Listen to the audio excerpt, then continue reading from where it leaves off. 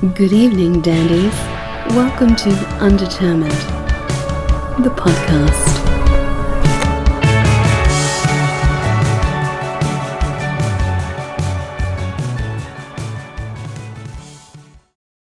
Matt, that little sound kind of started to disappear. Yeah, it seems like it's gone down a little bit, so we can probably. There's a good chance I can fix it in post. We'll see. I'm not that worried about it. We've had definitely worse sounding podcasts. I've told this story a bunch of times before. Like our worst sounding podcast. There's a music producer, just like super, super famous. Produced like bands like the Pixies and Nirvana. Yeah. Oh wow! All these, it's just like high profile. And we had him on, and it was the worst sounding like episode that we had. Like he was in his studio and he was just using his little laptop microphone, and there was a fan blowing, and it just sounded awful. Yeah, but he was just like, yeah, and he was just like, yeah, let's go with it. All the people to have like just a crap sounding mic. Yeah, I would not have expected it to be you. Right. And he didn't care. He was just like, yeah, let's go for it. No, he didn't care. But on the plus side, as somebody that was like editing it, like, man, I didn't want to have to really have perfect sound for like the most incredible sound engineer. It was like there was no fixing it, so he kind of did me a favor. Right. So no expectations there, huh? Right. There's no fixing it. Well, I tell you what, guys, you've made history with me. This is the very first podcast that I've ever participated in. Oh, right on. Now, Matt, you've made history and with me, and go Class of '89, Zizzer Nation. There you go. Yeah, Matt Langston made it possible. Thank you very much. I'm glad that I could do it. Or bringing in our senior class vice president. Oh, yes. Man, you've created a monster. I know. I'll be the podcast junkie going forward, We're glad to have you on. So we're talking to my old classmate. We've been classmates. We were just talking about it since like preschool. Oh, wow. Crockett Oaks, the third. And I'm so glad that the lunch money that I stole from Matt, I gave it back to him, and we made up over the years, and now we're friends, and this is great. I'm just joking. I wasn't a bully, Matt. Tell him I wasn't a bully. No, you weren't. I was big enough to be, but I wasn't. Yeah, you were. Yeah, nobody wanted to really mess with you too much that I can remember, but you were always nice. I never had a problem with you. I don't think we ever had a beef. No. Like I said, I gave you back the lunch money, and well, it helped that Matt's mom was my teacher, coming up over the years. So, and she was one of the most beloved teachers in all of R7. So that's always helpful, Matt. Absolutely. Yeah. You didn't tell your viewers that, did you? My mom definitely has a reputation in West Plains, and I kind of wanted at that time. I didn't really want it highlighted that was my mom when I was in school. Yeah, who would? Now, I'm going to tell you something worthy of highlighting, Matt. Now, wasn't your first cousin Stephanie Henry and Ann Elizabeth Henry? Yep. See, you didn't think I knew that. Now, that would be something worth highlighting. Yeah. Probably the two most gorgeous girls in all of high school was Matt's first cousin. So he drafted off of that, I'm sure, very nicely. I got a lot of good-looking cousins. You do. Deborah Lefevers. Yes, Yeah. Deborah is your cousin too. That's right, yes. Yeah. Oh, I forgot about the Lefevers connection. Yeah. Daniel and Doug. Yeah. Yep. Yeah. Made it hard to be your friend. Especially as a transplant when like nobody knew me because I really wanted to hit on his cousins and his exactly. Maybe he can put in a good word for you or something. Right. Matt, hook him up. Good looking ladies. But I drifted off beyond the Langston clan to find my girl down there. But okay, you married a Zizzer? I did. I did. Kelly Planer. She was, and we were talking about you just the other. She remembers you. She's like, I asked, it's like, do you know Crockett Oaks? She's like, yeah. Hometown football hero, and man, just done a lot for the community. And I was like, yeah. I said, I'm just being turned on to him now. You're a few years older than me. Okay, don't rub it in, John. Yeah. Kick a man when he's down, John. All right. Yeah. No, I was in Kamey's class. I was in Matt's brother's class. So. Okay, I remember Kamey. As a matter of fact, I think Kamey's my neighbor, right? He lives back over here behind the country club. He's he's pretty close to the country club. Yeah, he's down in there. Gotcha. Yeah, I think I even met his wife. She's a walker around the neighborhood, and I think I may have met her one evening. Yes, probably Ida. Yeah, but you lived in Texas for a while, and you moved back to West Plains, right? I did. I actually lived. Man, I tell you, since high school, I lived in Oklahoma. Then I went down to Texas, and then from Texas I moved to the Netherlands, and then from the Netherlands to Nigeria, and then back to Houston, and then to Ukraine, and after Ukraine, West Plains. A stint in Houston, and then back to West Plains. Correction, I'm leaving out St. Louis, and then West Plains. Wow. You've had some adventures, man. Yeah. I feel a bit like Forrest Gump, Matt. You remember the awesome movie Forrest Gump, how he just kept finding himself in situations and it was always accidental. Right. I compare my life somewhat to Forrest Gump, man. I think that's kind of the way to live, though, man. I think it gives you more stories, in my opinion. Really. I tell you, when I don't try to create a story, that's when the story comes. It's funny, the things that I ever tried to create stories about and try to really go out and hit a big one, as we say, really hit your lick. Those are the situations that didn't pan out for me. So it's the accidental issues that ended up faring the best for me in life. Uh-huh. Yeah. I'll tell you guys an interesting story. You'll like that since we're on the podcast. I'll talk a little bit about my time as a special agent with the FBI. Yeah. So there I was in Houston as a special agent in the FBI, working at the Houston division. I remember my mentor, I'll drop his name, George Smith, telling me that I should gravitate to something that I would have interest in, but necessarily not like to do, and gravitate to a job that someone else doesn't want to do. Take the trash jobs, the junk jobs, so to speak. And so I found myself as the asset forfeiture coordinator for the Houston division. And that job led me to probably the biggest case that I ever worked in my bureau career, which was Enron. Oh, wow. So I ended up being the asset forfeiture coordinator for the Enron investigation. And who would have ever thought that Enron would end up being, or at least we didn't at the time, as the case was evolving, we never thought that it would end up being a case study for, years and years, decades to come about what corporate greed and lack of governance and compliance would result in a catastrophic failure by, the number one company in the world at that time. I remember just being horrified when the details were coming out on that. Yes. Yeah. Yeah. Can you imagine if you had any 1 ounce of an investment in that company and to watch it unravel on the news and basically come to understand that your money was totally lost and that it was, corporate greed that was the causation of it all. Yeah, and that trickled down the line to so many people, It did. Yeah, absolutely. Even my in-laws, they lost a lot in that. It did. They were just, average, hardworking people in Springfield, Missouri, but a lot of their stocks were tied up in that. And I don't think I don't think they even chose it. I think it was just something that their corporation did, right? To kind of pit in. And, lost just about everything. It's like, you don't tell your broker, really what companies to invest in per se. You invest in the winners, invest in the ones that's going to yield the most return on investment. And so, Enron was, the favorite son of the investment world back then. And so many people lost. But anyway, was very proud to be a part of that investigation. So Yeah. Give you a few sleepless nights?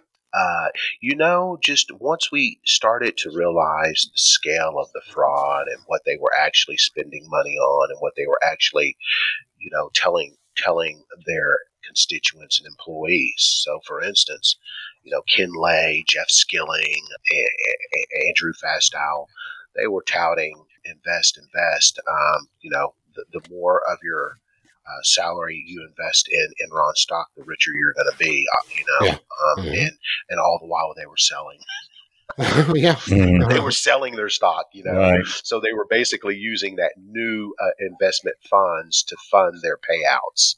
Wow. And that's just criminal. It's criminal. It's derelict. It's all adjectives that support bad behavior. Yeah. Did you face any personal backlash from that or anything?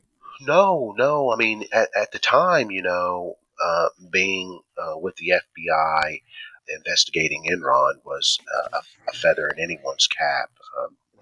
Being a part of the solution to uncover corporate fraud, waste, and abuse was viewed as a good thing in every circle. And trailblazers, certainly within the law enforcement circles, because that type of fraud had never been discovered, had never been investigated. And the fraud that I'm describing is basically that corporate greed at the very highest echelons of the company, being complicit and actively putting structures in place within their corporate setting to perpetrate the fraud, selling, offloading their loss as a company to shell companies so that their balance sheet could look better. Yep. I mean, pretty ingenious, but who would have ever thought that the number one company, you would have thought all these experts and analysts kicking the tires and looking at this thing would have figured it out long ago. Well, sure enough, some of them did. They actually did. Right. They figured it out. And because so much money was swirling and they were so big that their voices were largely ignored, And so let that be the lesson of the day. I hope so. Listen to those who are closest to Right. the issues, irrespective of where they fall in the pecking order. Right. Yeah, when something seems too good to be true, maybe that's the time to listen to the people that are saying, hey, here's the thing you might want to check out because I think this is kind of shady. Exactly. I tell you, for me, it's like, and who knows, your viewers may take exception to this, but crypto scares me. Yeah. Oh, yeah. Cryptocurrency scares me because I can't figure out what's backing it. I can't figure out, what is the entity that will, to a certain extent assure you the money. What is the tender? Right. And it seems to be the only answer to that is, money's not backed by the gold standard either. And it's like, yeah, but it's also backed by numerous countries and entities throughout the world. So are we just pitching the idea that the economy is imaginary? And if we do that, is this just a destabilization attempt? Or, is this an attempt to reclaim something that we're doing? And it's scary. Like you say, it's backing something that I don't know that I have any skin in the game for. At a minimum, I say at least currency has a paper. You can have a visual of the money trail. that you have. Yeah. You can at least have a visual of it in your hand. Right. Stack it in your room if you're as rich as Matt, and have it all everywhere. Just stack it in the room, right? Absolutely. But with crypto, I mean, what do you have other than some, electrons on your laptop or on your phone that you can look at every now and again? For me, that's not enough. I got to have it in my hand. Right. Sometimes, at least. Sometimes. Right. And what's going to happen when that currency split, Yeah. Yeah, it's beyond me. Yeah. I get lost really quickly when we start getting into these really complicated financial ideas. It's one of those things where if crypto is truly the next best thing coming and it's going to make all these people rich like the dot-com boom. I guess just like the dot-com boom, I'm going to miss it. Yeah. I'm going to miss it. I guess I'll just be stuck to work for my living, Right. the rest of my life. I won't hit it big with an investment opportunity, I guess, if it rests within crypto. Right. Yeah. But man, you're doing great things. And that's what's important. I mean, just looking at, your resume and one of the big things that sparked this conversation was your work here on Sadie Brown Cemetery. Right. Something that's just, very interesting to me. We've been talking about this all day, my wife and I. Thanks. Thank you. And gosh, we can come back to, if you could even talk about Kiev, we can come back and talk about that. Yeah. Right.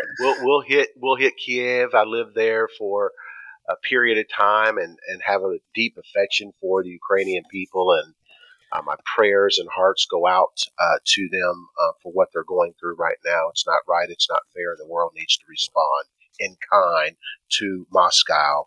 Yeah. To let them know where we stand against their actions. Absolutely. We're definitely on the same page with that. Yeah. But I can tell you, a pet project of mine that's near and dear to my heart here in West Plains is the Sadie Brown Cemetery. It gives my heart, my face smiles whenever I talk about what we're trying to do out there to just make that cemetery and its descendants and the people who are buried there just help the overall storyline of what Sadie Brown has meant to the community and its descendants for all these years. And so there are some exciting things that have taken place, and I'm proud to be a part of it. For instance, we were able to work with MSU Center for Archaeological Research. Yes. Out of Springfield to get them to agree to come down and help us do some discovery about the cemetery, specifically unmarked graves. Mm-hmm. So pressing question that is always asked of me is, how did the graves become unmarked? Right. It's really a product of the era of time. Right. People, African Americans, from the inception of the cemetery, wasn't socioeconomically advantaged. Right. Hence, they now didn't have money for tombstones, and they used sticks, in some instances, boulders, in other instances, to mark headstones. And the family knew exactly where that boulder was placed and what it represented, and that's what they used to mark loved ones' tombstones. Usher forward technology. The lawnmower was invented. And what is the enemy of the lawnmower? Sticks and boulders and things of that sort. So what ended up happening over time was that, as we say, corporate memory was lost with what exactly that boulder represented. And so it was discarded, and lawnmowers, so the cemetery was nice and pretty and mowed, but away went those grave markings. And so what they're helping us to do is use technology, forensic technology in certain instances, to identify grave impressions. And then once we identify those grave impressions, and right now the initial research of that suggests that there's probably well over 100 graves that are in fact there and unmarked. Wow. And so once we get them properly identified, the next phase will be to secure funding to get tombstones to provide for proper marking of those graves. That's awesome. That's great. Of course, we won't know who is buried where, but we'll have a good indication through public records that we secured through the West Plains Gazette, West Plains Quill, pretty much anyone that dies in this region, if they die of natural causes or either recognized causes, it's published in the paper, right?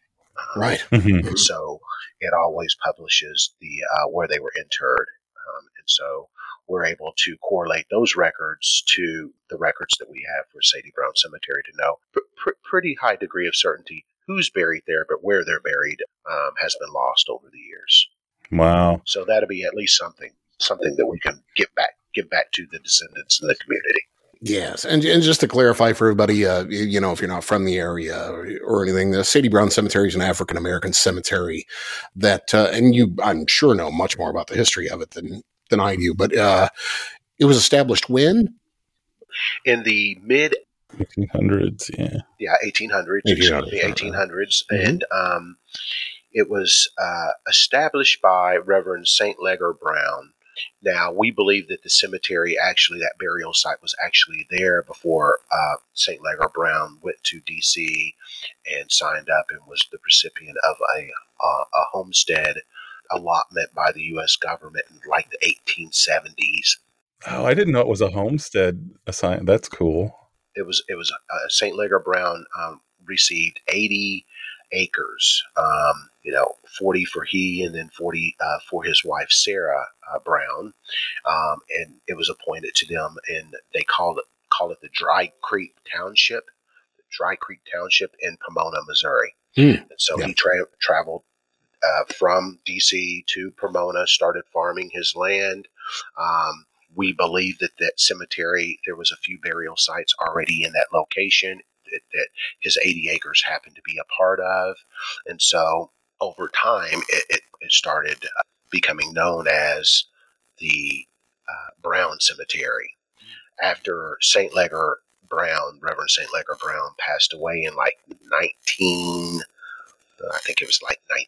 1912. I don't have those records right here in front of me, but after he passed away, his 80 acres was reallocated to satisfy quote unquote debt. And so whether it was true debt or not, I don't know. But I think it sounds a little shady. Yeah, I mean, you think about it. He was a African American in the early 1900s that had received land from a Homestead Act. Right. And then after he passed away, of course, women back then weren't landowners. Then these note of debt came, and in order for him to satisfy his debt in death, she lost, as it were, Sarah Brown lost all of the land with the exception of that had been designated a cemetery, which is now known as the Sadie Brown Cemetery. And so, yeah, it's, I've got grandparents out there, my great-grandmother, the most prolific storyteller I think I've ever heard at 90-something years old. To this very day, I would go down after church and listen to her tell stories about just life and her family and the old days, for about 30 minutes to an hour after church every Sunday. And, back then she was 90-something years old. So she told me about how her parents were freed slaves and growing up in the Arkansas, Imboden area, Pocahontas area. And, very, very, I was a blessed young man to be privy to those stories about the family. Yeah. Yeah. I didn't realize it at the time, but now I value those stories. And for people that don't know, West Plains, I mean, the black population is what, like 1%? If even? If even. I mean, and it's funny because back then, Matt, when we were growing up, I didn't, I thought that there was very few African Americans that lived in West Plains back then, but it's even less now. I mean, back then, there was probably a good, 50 to maybe 100 families between the Oakses, Bush, Give Hands, Forbes, between those families, there was probably maybe 50 African Americans when I was growing up, and now I think there's even fewer here. Wow. And certainly, if there are more, the African American community is not as knowledgeable of each other as they used to be now. Right. So maybe it's. And I always want to ask. Yeah, like, was that weird? But then at the same time, that was what you knew. Yeah. So that's right. That's right. Now, everyone asks how I ended up in West Plains. Primarily, those folks that have met me, in the latter years of my life there. When I explain to them where I'm from, they look at me and they were like, "Well, how'd you get down there?" Here's what really blows their mind. I'll say, "My father was actually born there too," and then they look at me like, "Your family goes back." They look at me like, "Shut up, really?" I'll go, watch this. My grandfather came there in like 20, 30 something with his mother from Arkansas, and so we were there literally at the turn of the century. So that just blows the top off people's heads. Your family is old West Plains history. Mine is too. Yeah. We've been there for a while. Yeah, wasn't the Howell Cemetery originally the Langston Cemetery even? Was that your people? It? I don't know. I think so. I think that's right. I think Matt's being modest. Yeah. I think that's right. Yeah. Mm-hmm. I tell you, as a kid growing up, Matt, you could probably appreciate this too. And then when we went off to college, we were kind of nonchalant. Yeah, we had Zizzer Pride, Zizzer Nation, and all of that, but we didn't realize how it resonated in the big city. But now I tell you, my pride and awareness of the Ozarks and West Plains specifically, in my high school, and the deep relationships that I've had over the years with just people that I've known literally all my life, it really means something.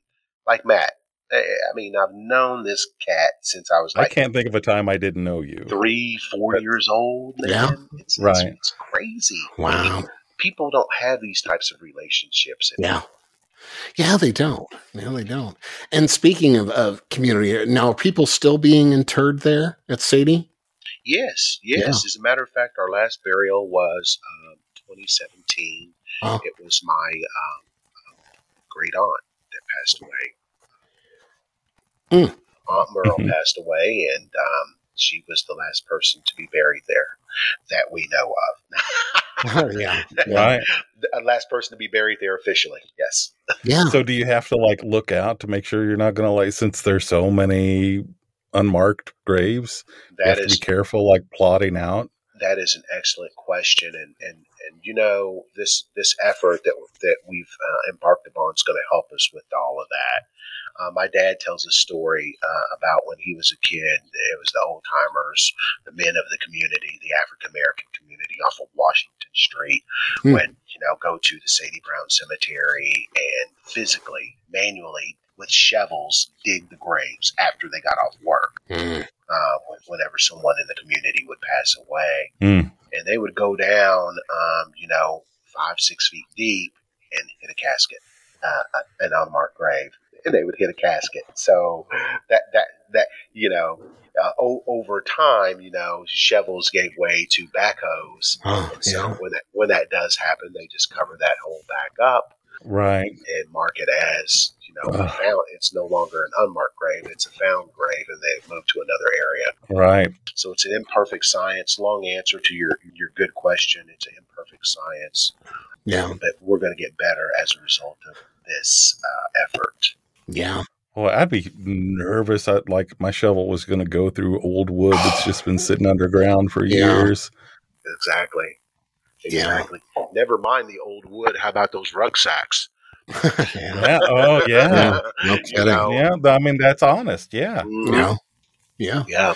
Well, and the reason I asked, I was noticing, I was just looking up a little bit on Sadie Brown. It's Flossie Bush is buried there. Yes. And I knew Flossie, and it's oh, wow. Did you really? Sure. Oh, wow. Yeah, Flossie and Sissy was a good friend of mine. Okay. Yeah. Treek and those guys. You knew Treek Peak? Mm-hmm. Sure. Yeah. Oh yeah. Oh, you mean Sissy as in Sissy Treek's sister? Right. I thought you. Yeah. Okay. I thought you meant the other Sissy. His cousin John Bush is actually living here in West Plains now. I don't know if you knew John or not. Yeah, I knew John. But me and Treek were running buddies for a while there. Years. Well, don't tell anybody. You might still have a wanted a warrant, an outstanding open warrant from back in the day that you need to go get settled, John. Maybe. We were up to no good, that's for sure. Do you remember what his nickname was? I don't. It was Boogie. Boogie. Remember? That's Boogie, right. yes. Boogie. I do remember that. Boogie. Yeah. He didn't care for it, so I didn't call him Boogie. No. Well, it was funny. It was only family and very, very close friends that were likening to family that could call him Boogie. Right. Mhm. Yeah. And his sister, of course. Right. I Right. was really trying to get his attention. Maybe Mhm. across the long hall, people, Boogie. But It's like, okay, John, Yeah. only you can get away with that Boogie business, man. right. Yeah. A fun guy to hang out with, though. Yeah. We had some good round times. But yeah, I was amazed at that. I was like, and I guess she passed like 2002 or something like that. Yeah, she's been gone for quite some time. Yeah. She, a lady that lived her whole life here in West Plains, and just I call them staples of the community. Mm. Knew everybody, and those that knew her knew exactly what she was and what she wasn't, and it was all accepted. And that's one thing I love about West Plains. You know who people are and who they aren't, and you're accepted anyway. Right. Right. So I love that about our community here. Yeah. Yeah, there are a lot of good people. There are some, there's some things that I'm just kind of not proud of that have happened there too. Sure. I won't go into that, but Absolutely. Sure. I think the same can be said for really any location that I've lived in, not maybe directly impacting of me, but certainly things that have happened that communities aren't proud of. Right. I think it's a testament to the fact that I'm back here in West Plains. Certainly sends the message of what I think of it for sure. Mm. Right. Okay, truth in lending, my parents did have a little something to do with it. They weren't willing to come to Houston, Texas, and I couldn't leave them here by themselves at that age and stage in life. And, I tell you, I've been enriched by just being close to them since I've been back. Family will bring you home, or bring your family to you. Indeed. One or the other. You know what's funny about West Plains, man? West Plains people will remember what you have done if it's sports related forever. Forever. Oh, yeah. So I can't tell you how many times I've gone to Walmart Walmart, that's the unofficial meeting place of every class, that you have unofficial class reunions every Saturday at 2:00 at Walmart, because you see everybody. But, so I started going at midnight.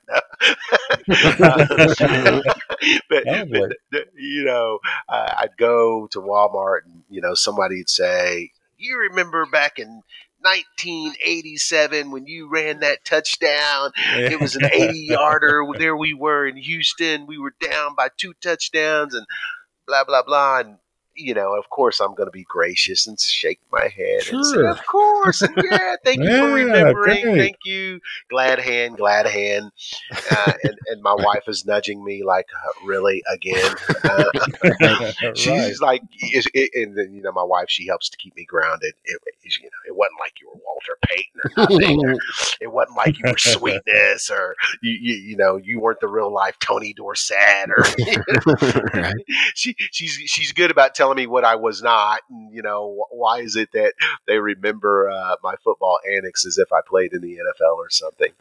I said, that's the way it is at Zizzer Nation. They remember their sports heroes, and for us, Zizzer football on Friday night. We had Friday Night Lights before the movie, baby. Oh yeah, a religion there, absolutely. Yeah, man. Yeah. Right. Yeah, rivaled only by Texas, I think. Yeah. Oh man, I lived in Texas. It's pretty crazy down there. They're rabid about their sports and their athletes, and and there's a certain level of nostalgia for me to come back and have people to remember. I laugh about it. My wife and I, we jab each other about it all the time, but that's one element of home that can't be replicated anywhere else in the world that I've lived and gone. They don't know about the touchdowns I ran, baby.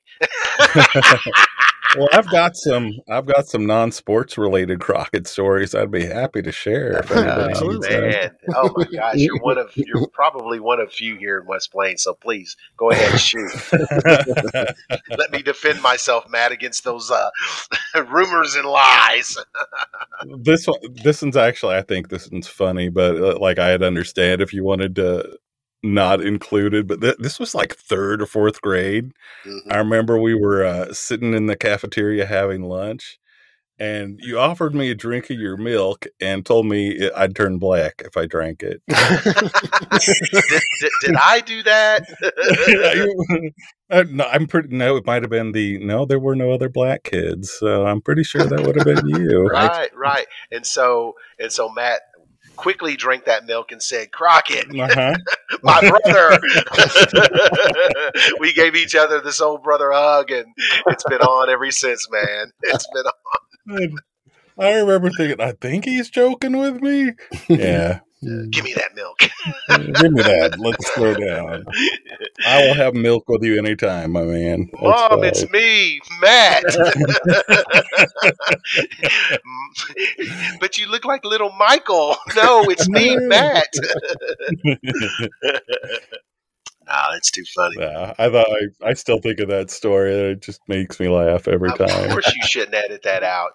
That's a great segue to just my overall thinking about race relations in America. Mm-hmm. I think that people should think about their race in a way that's not disabling to anybody, not least themselves. It's uplifting because I think that that's what makes this country great. It's a melting pot, right? It's a country of immigrants, and absolutely. Some stories are more prolific and uplifting than others, but at the end of the day, it's about the story, and it's about the culture, and it's about what your community and what you can give back to it, and how that can uplift everyone around. Sure. So yeah, that's a good way to look at it. You can drink my milk any day, man. I wish I had some more to offer. Yeah. That's probably why my hair went curly. Right? Well, it was loose curls, not loose curls, not tight curls. So yeah, a little ode to the dual race there. Could be. You never know. Yeah. What other interesting Crockett Oak stories have you got? Oh, let's see. I told you about off the mic. I told you about the guy telling me, well, that was sports related, that you hit harder than anybody had ever been. See, it's hard to carve out sports, but I'm glad to hear that my legend extended far beyond West Plains. What was it? One of those Ozark Knicks Republic? Exactly. Yeah. It went up 63 north a little ways. That's nice. Nice. No, well, I'm still waiting to get my comic books back, man. What about that? Tell me about this. That was kindergarten, man. I loaned you comic books and I never got them back. I'm pretty sure. I sold them just last year, man. That was the one I got $1,000 for, Matt. Right? I think it was a Fantastic Four #1, and hey, you know what's funny, John? I was jabbing Matt. You may have been on the phone at the time. I said, "Man, did I beat you up? Did I take your lunch money? Did I bully you? I'm glad I didn't bully you." And then here he is now on air telling me that I owe him for his comic books. Right. You see how he hustled me? Right. I know. It's a long game. He hustled me, man. Here, take your comic books. I still have them. You can have them back. Yeah, it's a long game. He's like, I'll start a podcast. Kindergarten, man. Those books, I'm sure, were just like covered in filth and wrinkled up, and it's a long game. He was like, okay, I'll start a podcast with you, but 3 years in, I gotta get these comics back. Hey, Matt, what do you think I offered you a drink of my milk? That was mea culpa. That was homage, man. Brother, that was payback. I don't just offer my milk to anybody, man. I bet you don't.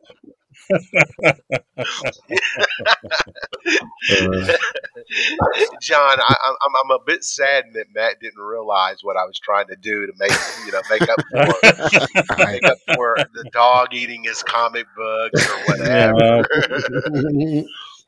I appreciate it. In retrospect, thank you. Yes, you're welcome. You're welcome. Sure. Should be grateful. Remember what I just said about race relations? You need to be more grateful.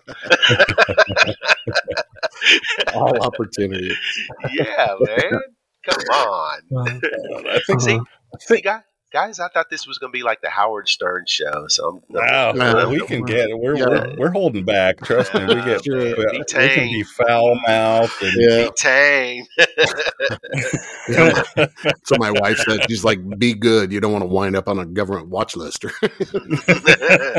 Well, I still got those kind of connections. Exactly. You'll be like, I haven't been getting pulled to the side every time I go to the airlines. Why is that van sitting outside of our door? Damn, Crockett Oaks, call them off. No. You ever get people asking you for favors? And what type?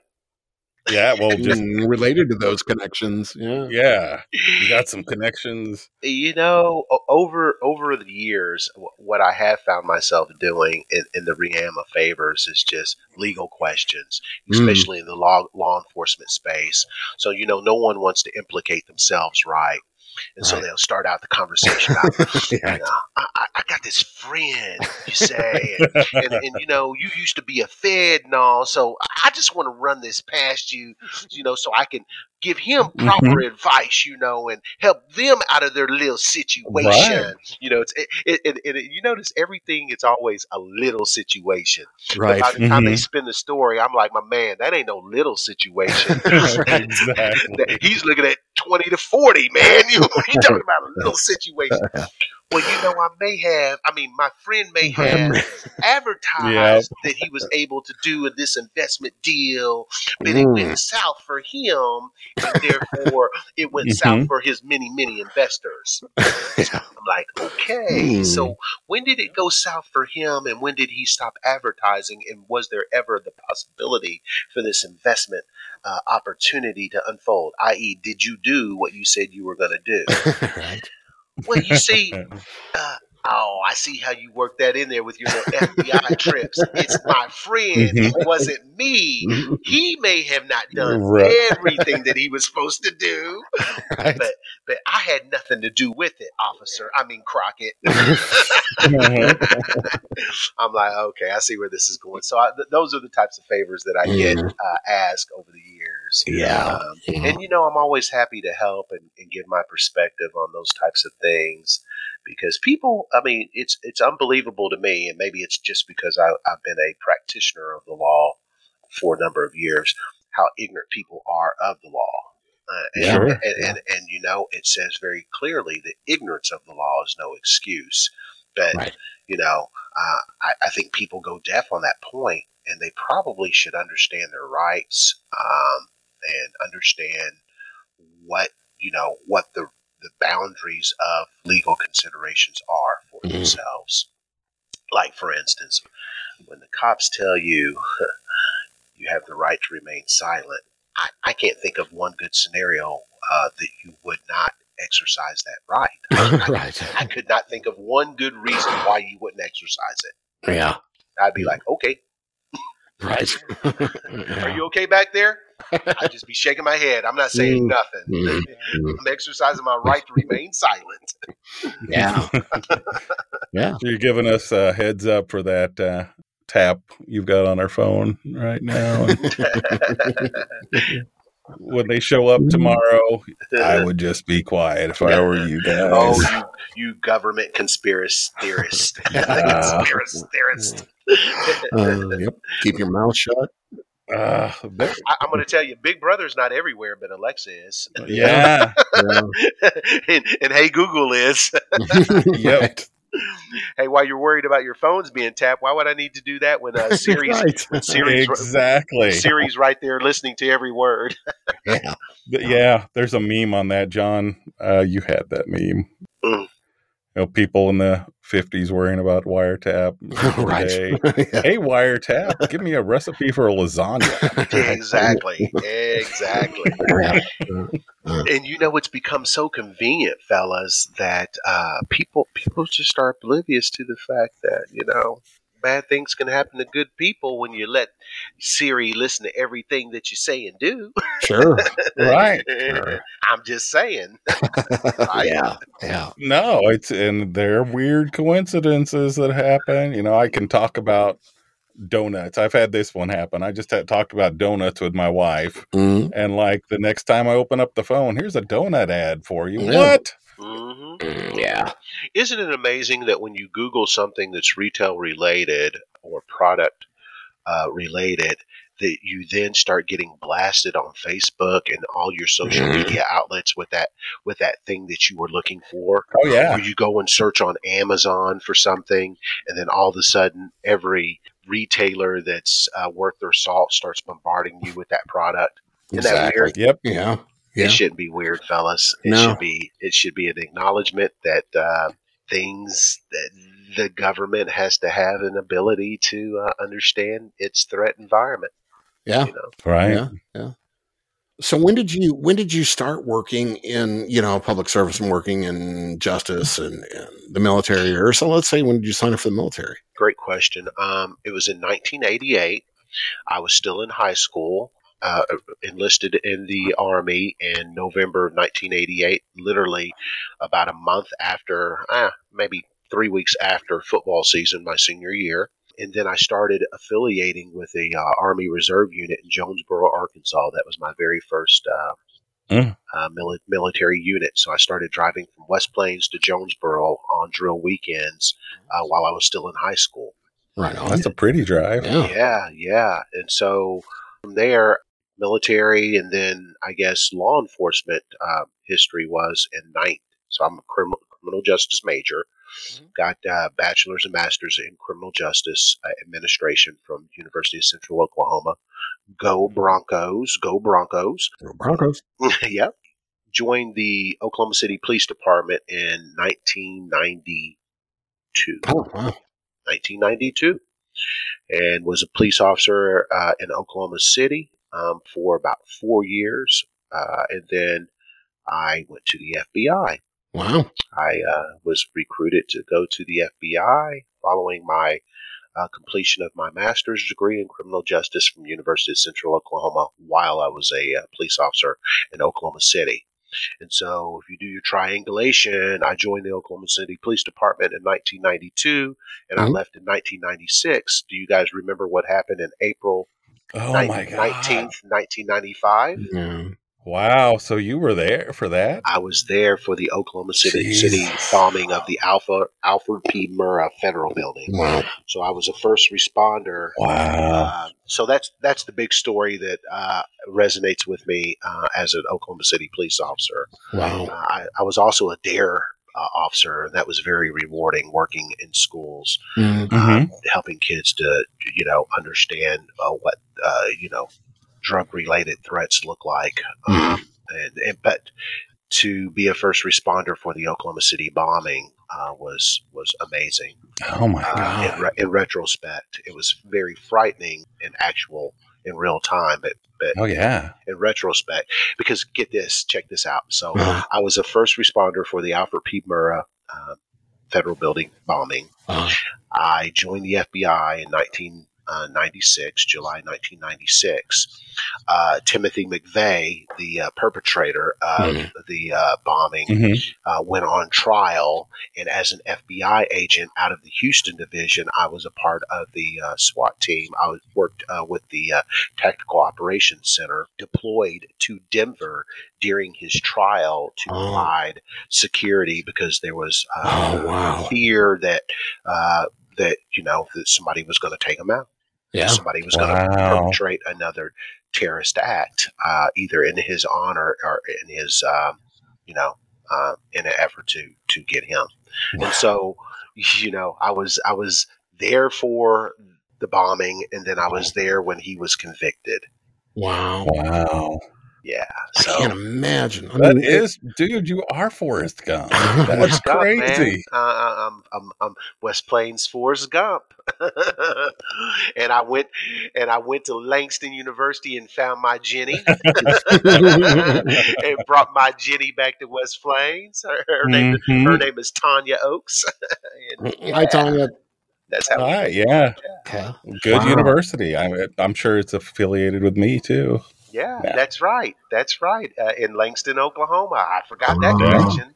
That's where my wife graduated. She's a Langston Lion. Yeah. I pledged. I'd be remiss if I didn't tell you guys that I pledged in the greatest fraternity on the earth, Omega Psi Phi Fraternity Incorporated. I was some would say a Q dog. I'd say now I'm an Omega man. There you go. But yeah, my wife's a Delta there. She pledged Delta Sigma Theta. So there we go. Hey, honey, I got all the checkoffs here. She told me on the podcast to remember to say this, say that, mention this, mention that. So I'm going through my list here, guys, and I think I checked off on most things. Right on. Yeah. Cool.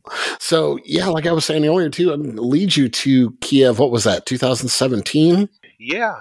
I lived in Kiev, Ukraine, from 2017 through summer of 2018. So it was about just a little over a year. Yeah.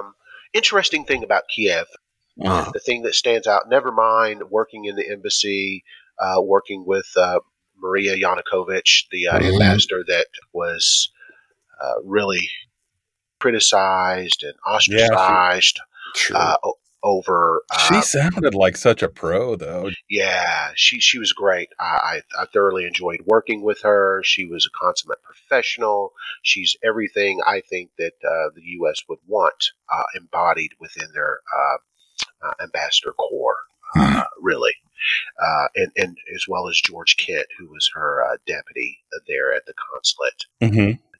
You had external actors that would come into country and really try to stand up and run a shadow diplomacy. Yeah. A shadow mission outside of that was sanctioned and ordained by the U.S. Embassy. So it was interesting times. I was the deputy chief of the Office of Defense Cooperation there in Kyiv.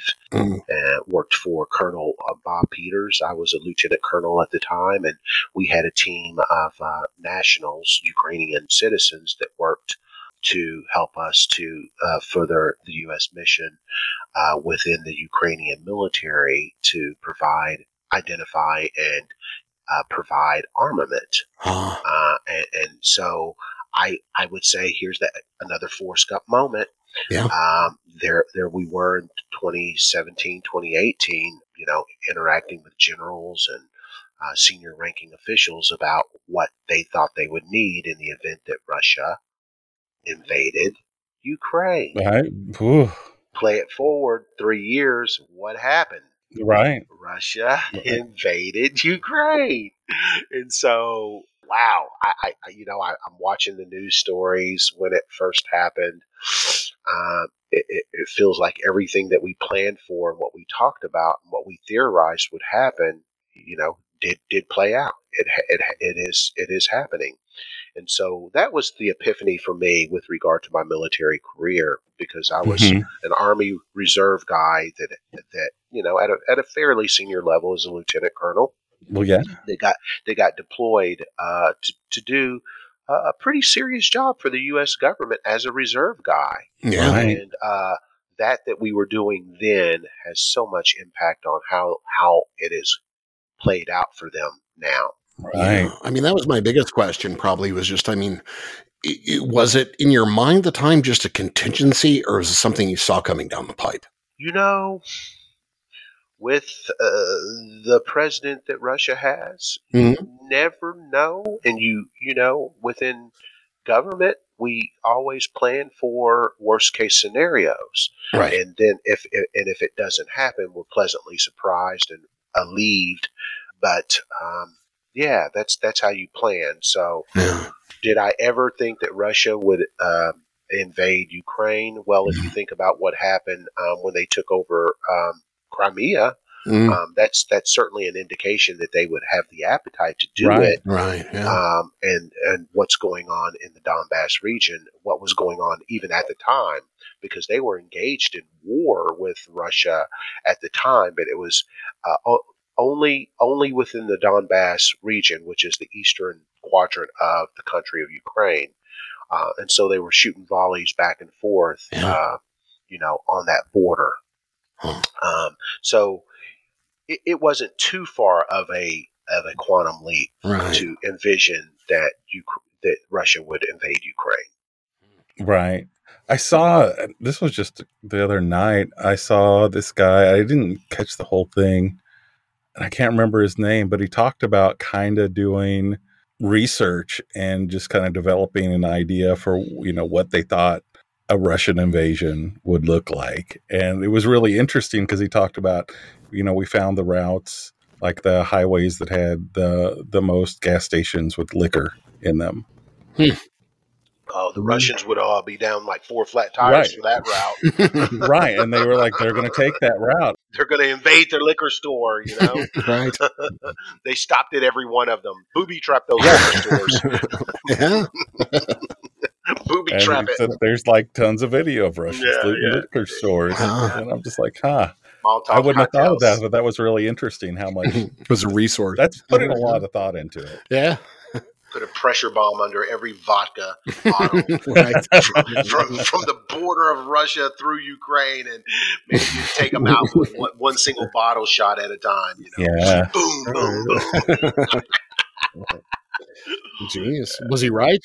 Yeah, he was right. Yeah. He said that that was the route they Brilliant. took. So I thought that was for the love of vodka. Yeah. As they say over there, for the love of waka. Yeah. Waka. No, and I think Putin just thought we were at a weak moment and he was going to exploit it, and then he was disappointed to find out we still had some backbone. Yeah. The will of the Ukrainian people is really, I think, the element that he underestimated. So never mind the money that the U.S. and other allies will pump into Ukraine and continue to pump into Ukraine. It's the will of the people, because if you think about what happened when Russia marched into, they didn't march, they strolled into Crimea and took that sector of the Ukrainian people's land. What happened? Nothing. That's right. Yeah. Nothing. Yeah. Nothing happened. Yeah. And so I think they just thought that it was going to be the same thing. Right. And I think the black eye that the Ukrainian people took as a result of, some would say, not standing firm and defending their land, even if it's an area that they didn't regard as, their seat, seat of government. It's still their sovereign territory. Right. I think that they felt, as we would say, some kind of way about how the world responded to their lack of fight. Yeah. And so they overcompensated on this go around. It's incredibly impressive how hard they fought back and what all they've done. Mm-hmm. Zelensky wasn't in yet when you were there, right? He wasn't. It was Poroshenko. Yeah. He was the confectioner. He was a chocolatier.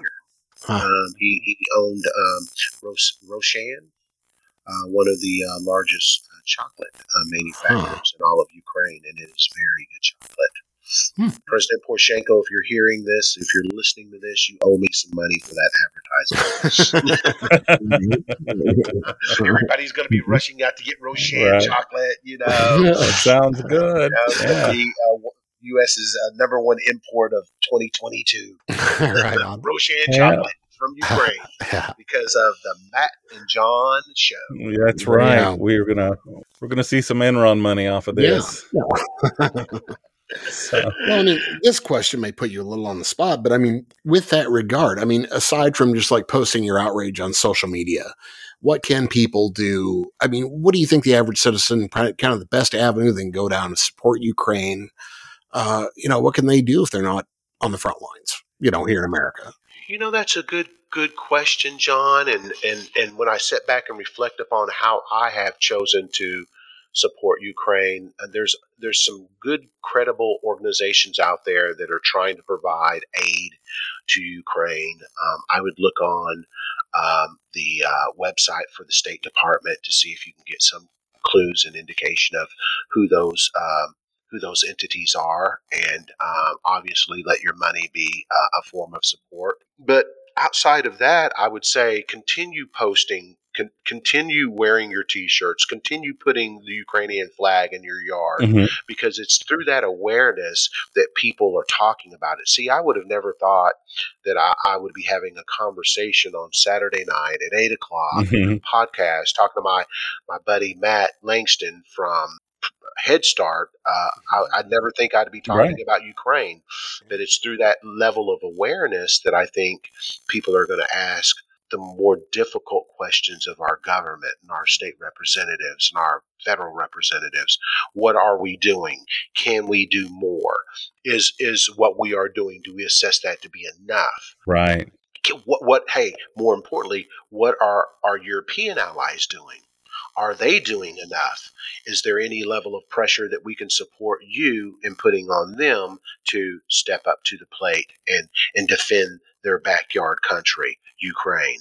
Defend Ukraine, because if Ukraine goes, then others stand the chance to be victims as well. Absolutely. Yeah. And so that's what I think people need to really appreciate. Why should we care about Ukraine? Because it is the closest democratic country to Russia. It borders Russia, and it's more idyllic of Western ways in thinking and democracy than any other country that's there. Yeah, we should care. We should care about Ukraine. Absolutely. Do you find a lot? I'm already know my thoughts on it, but like in where you are now, West Plains, that part of the country, man, people gobble up a lot of disinformation. Yeah. There is disinformation here, and I think that people choose to be unknowledgeable on reality because it's easier and it fits a narrative that we might not even appreciate or know, but it fits a narrative that somebody is trying to push to exploit these people. You know, I think that, you think about it. If somebody tells another false information, you have to wonder, what are they getting out of it? Right. What benefit is it to keep people ignorant about what reality is? Is it that the reality of the situation is to a detriment of the person telling the story, or what is it that would keep you or convince you that it's better to lie and or skew the truth than to tell it? I don't know. And it's power. That's my belief is that it's just power. Personal gain. It's power. Yeah. Harnessing power for yourself. Yep. If you get people to believe a bunch of BS, you got followers. Right. And they'll give you money. Yes. If I keep people ignorant, that means the issues that really they should be caring about, that are really of most impact to them, maybe they'll let me slide on that. Maybe they won't hold me accountable for that. Yeah. What were your thoughts, speaking of Ukraine, going a little bit further back, right, with the whole scandal with like the, trying to pay for play, basically? You want your weapons, you're going to have to drum up some info on a hunter. Yeah. It's one of those things where pay for play, it's unfortunate that the Ukrainian people in that scenario, if in fact that happened the way it was portrayed, it's unfortunate that they would be used as a pawn, and when they're the threat of oppression and the threat of tyranny coming over their borders was so real and so palpable. It's like trying to hold water from a starving, thirsty man. Right. He will tell you anything, most likely. He will, be most vulnerable because you are key to his success with fulfilling that need. And so I applaud the Ukrainian people for standing up. And even though they needed those weapons and they needed our support in that regard, they stood up. And they didn't fold, and as my brother would say, they didn't give way to the okie doke. Right. They didn't Right. fall for the okie doke, and they stood their ground. And subsequently, they got their weapons, and things were okay again. But they didn't fall for the okie doke, fellas. Right. It shouldn't have played out the way it did. They shouldn't have had to go through that. That's right. It's quid pro quo, man. Yeah. Yeah. I found, like, just in what I witnessed and listened to, like, what was it, Vindman? Yes. He seemed like by far the most credible person. Yes. Lieutenant Colonel Vindman and his brother, the lawyer, Vindman. They're twins, aren't they? Can you believe it? Yeah. And they joined the U.S. Army, Ukrainian citizens, and great story. Just that. You know? Yeah. Indeed. And it's fortunate. It's fortunate that they chose the U.S. Army as a way to Americanize themselves and be a part of the institutions of this country that make it so great. But it's the story of how they ended up coming from Ukraine to the U.S. and everything. I think is a story in and of itself. You're exactly right. That's a story in and of itself. Yeah. Yeah. And it took balls to say something. Yeah. Yeah. I wonder what others would have done. And I wonder if, because they were Ukrainian citizens and had that nationality pride, right, did that cause them to, again, as we've been talking about, stand up? Did that give them the impetus to stand up? Would we have done it as Americanos? Would we have done that? Yeah, I don't know. It's hard to say. I mean, to speak ill of the commander in chief, understanding what the consequences of that could be, I don't know. I don't know if we would have done it or not. That's a hard thing to say. And kudos to him, hats off, because I know that was a sacrifice. People can say he's in it for all kinds of reasons, but you don't do that shit unless you're really concerned about what's going on, because it's going to upheave everything in your life. That's asking for death threats. That's asking for peace going away. Yeah. It's not like, I'm going to get glory out of it. That's putting a big target on your back, absolutely, your forehead, your stomach, your trousers, on your car. You just put a target on everything that's in your family and that of your family. You just put a target on everything that you probably know and love. And sure enough, it played out just like that for him and his brother. It played out. Yeah. Oh, there's still people that hate them. Just because he said, "Hey, I was listening in on the conversation, and this is what I heard." Right. Mm-hmm. And the recording supported that fact. Yep. Right. It gets back to what we said about, the truth and people, why do people choose to embark upon misinformation, disinformation? Because when people know the truth, then they stand a good chance of doing something about it. And maybe that's the whole point. They don't want things to be done about it. What I worry about right now is some people, I think we're in a place where some people have become so invested in lies that it's like their whole identity. Well, yeah, they and getting them to separate from that means stop being who I am is basically what you're telling me. Right. Yeah. And I'm not going to do that. Right. People are paying me good money to continue with this campaign. Mm-hmm. Mm-hmm. Campaign of deceit and deception. So, that's a very astute point that you made. It all comes back to money, doesn't it? Yeah. Yep. Follow the money. Yep. Yeah. It really does. Yeah, that's right. Special interest groups and this and that. But it's funny how when people start getting brave, more people start to get brave after them. Yeah. Right. And we're starting to see a lot of that with the commission stuff that's going on. Embolden. Isn't that the $1 million word? They get emboldened. Mm-hmm. They're so emboldened. They're emboldened. Yes, he's gotten emboldened after they, realized that, their lives are at stake. Yeah. Yes, exactly. Yeah. Exactly. Yeah. I think some of them are people being patriotic. Some of them are trying to save their ass. Right. Yeah. Yeah. Absolutely. So what's a week in the life for Crockett Oaks.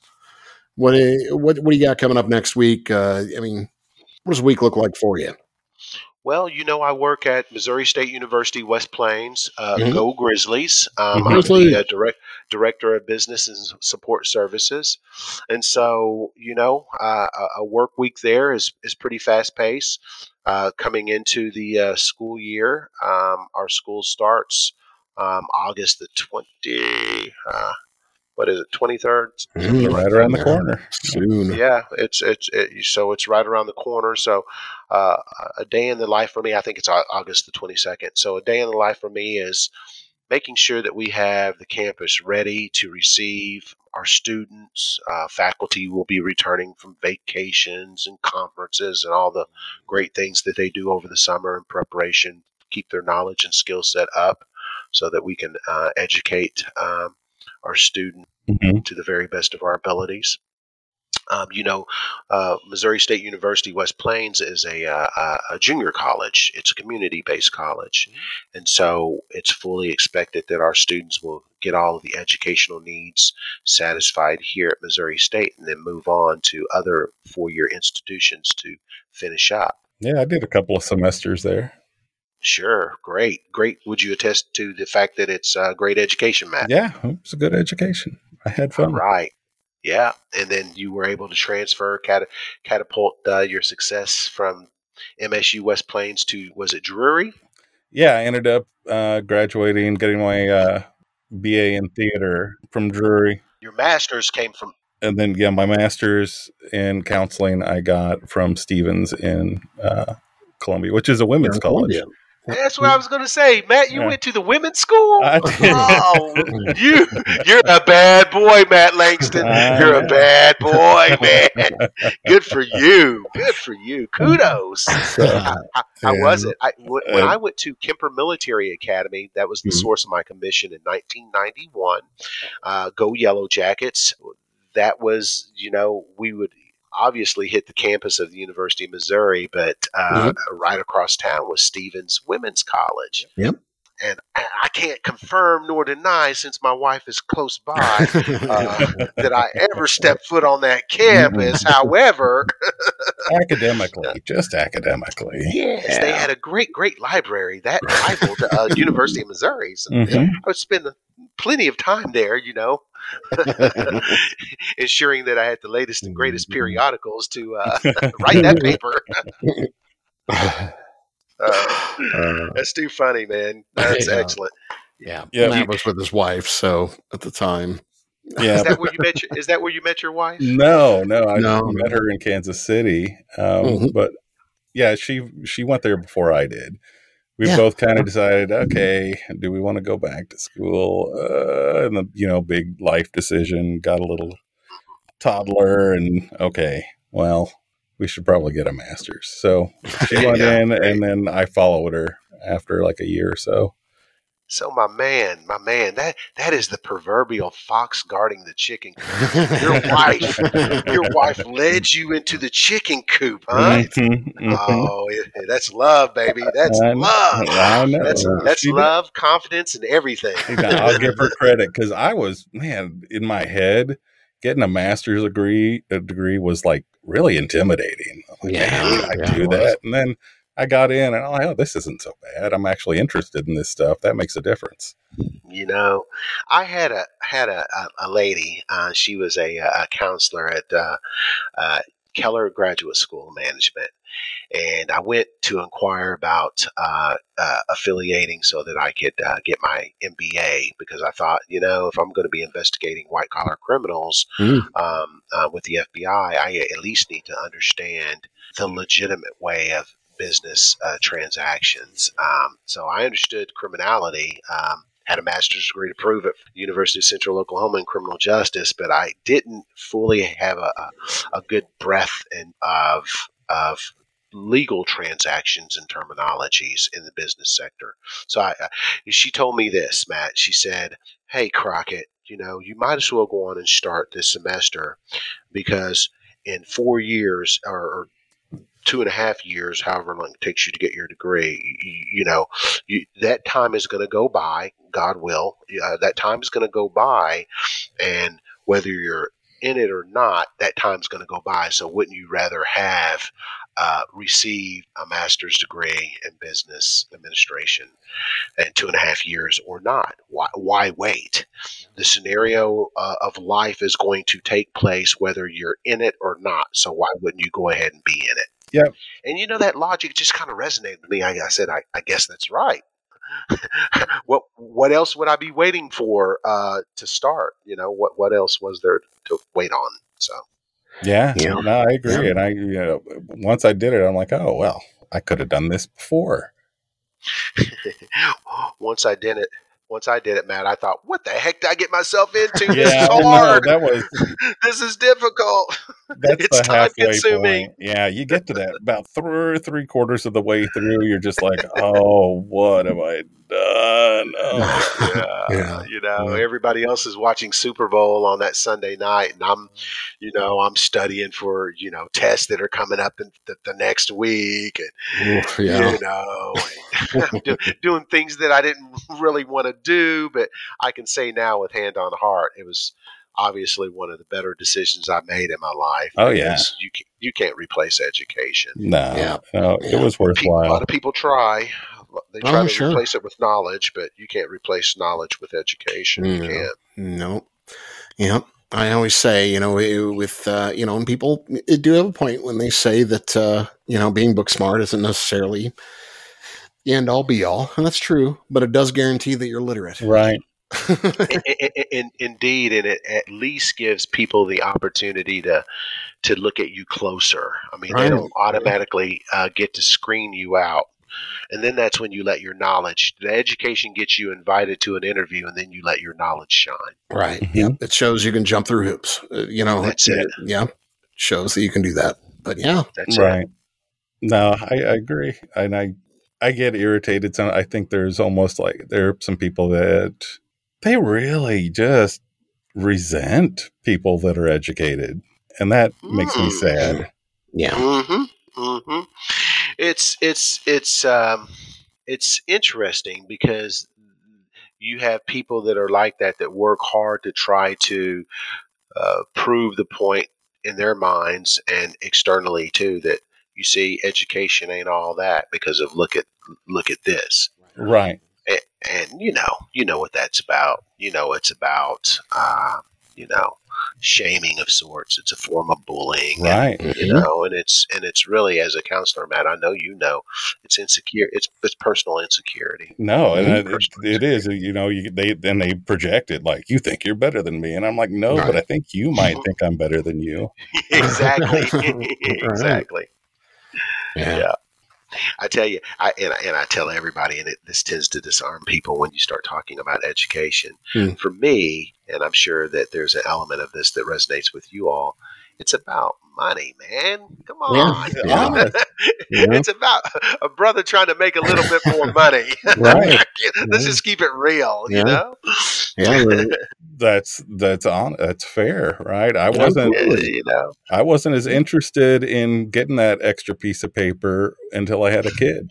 Yeah. Mm-hmm. Yeah. Well, it's like, when people say that the master's is the new bachelor's, and they're right. They're not talking about getting an extra quadrennial hat. They're talking about making some extra cash, Exactly.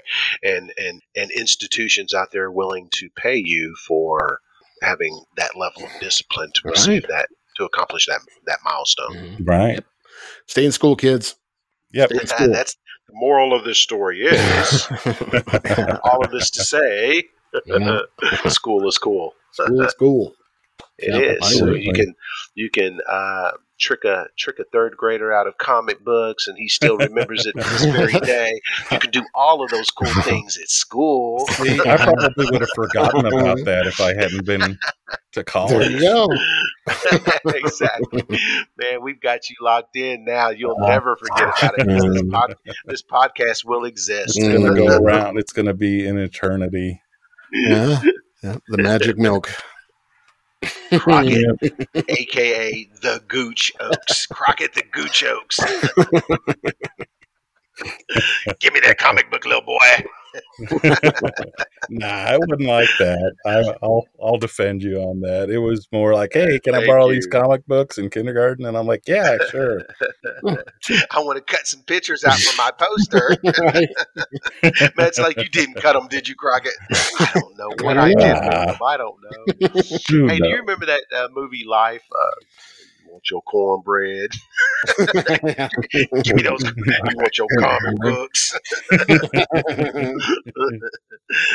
I want my comic books. I'm glad that I got to catch up with you, though, too, because this has been fun, man. I wondered kind of in the back of my, I'd see you, oh, what? He's in the FBI? Yeah, I tell you. Talk about some of this stuff. And absolutely. glad we finally got a chance to catch up, because seriously, I've known you forever, man. Yeah. And man, I'm glad I got to meet you. It's really fascinating stuff. I really appreciate you guys inviting me to talk about some things on your podcast. It's always in my mind's eye humbling when anyone cares to hear anything that you have to say, cares to hear your opinions, and allow you to just speak frank about whatever it is that you want to talk about. So thanks, guys, for allowing me to do that. Now, we didn't even talk about my time with Shell Oil Company. I'll have to get at you later on that. That might be part 2. Yeah. Right.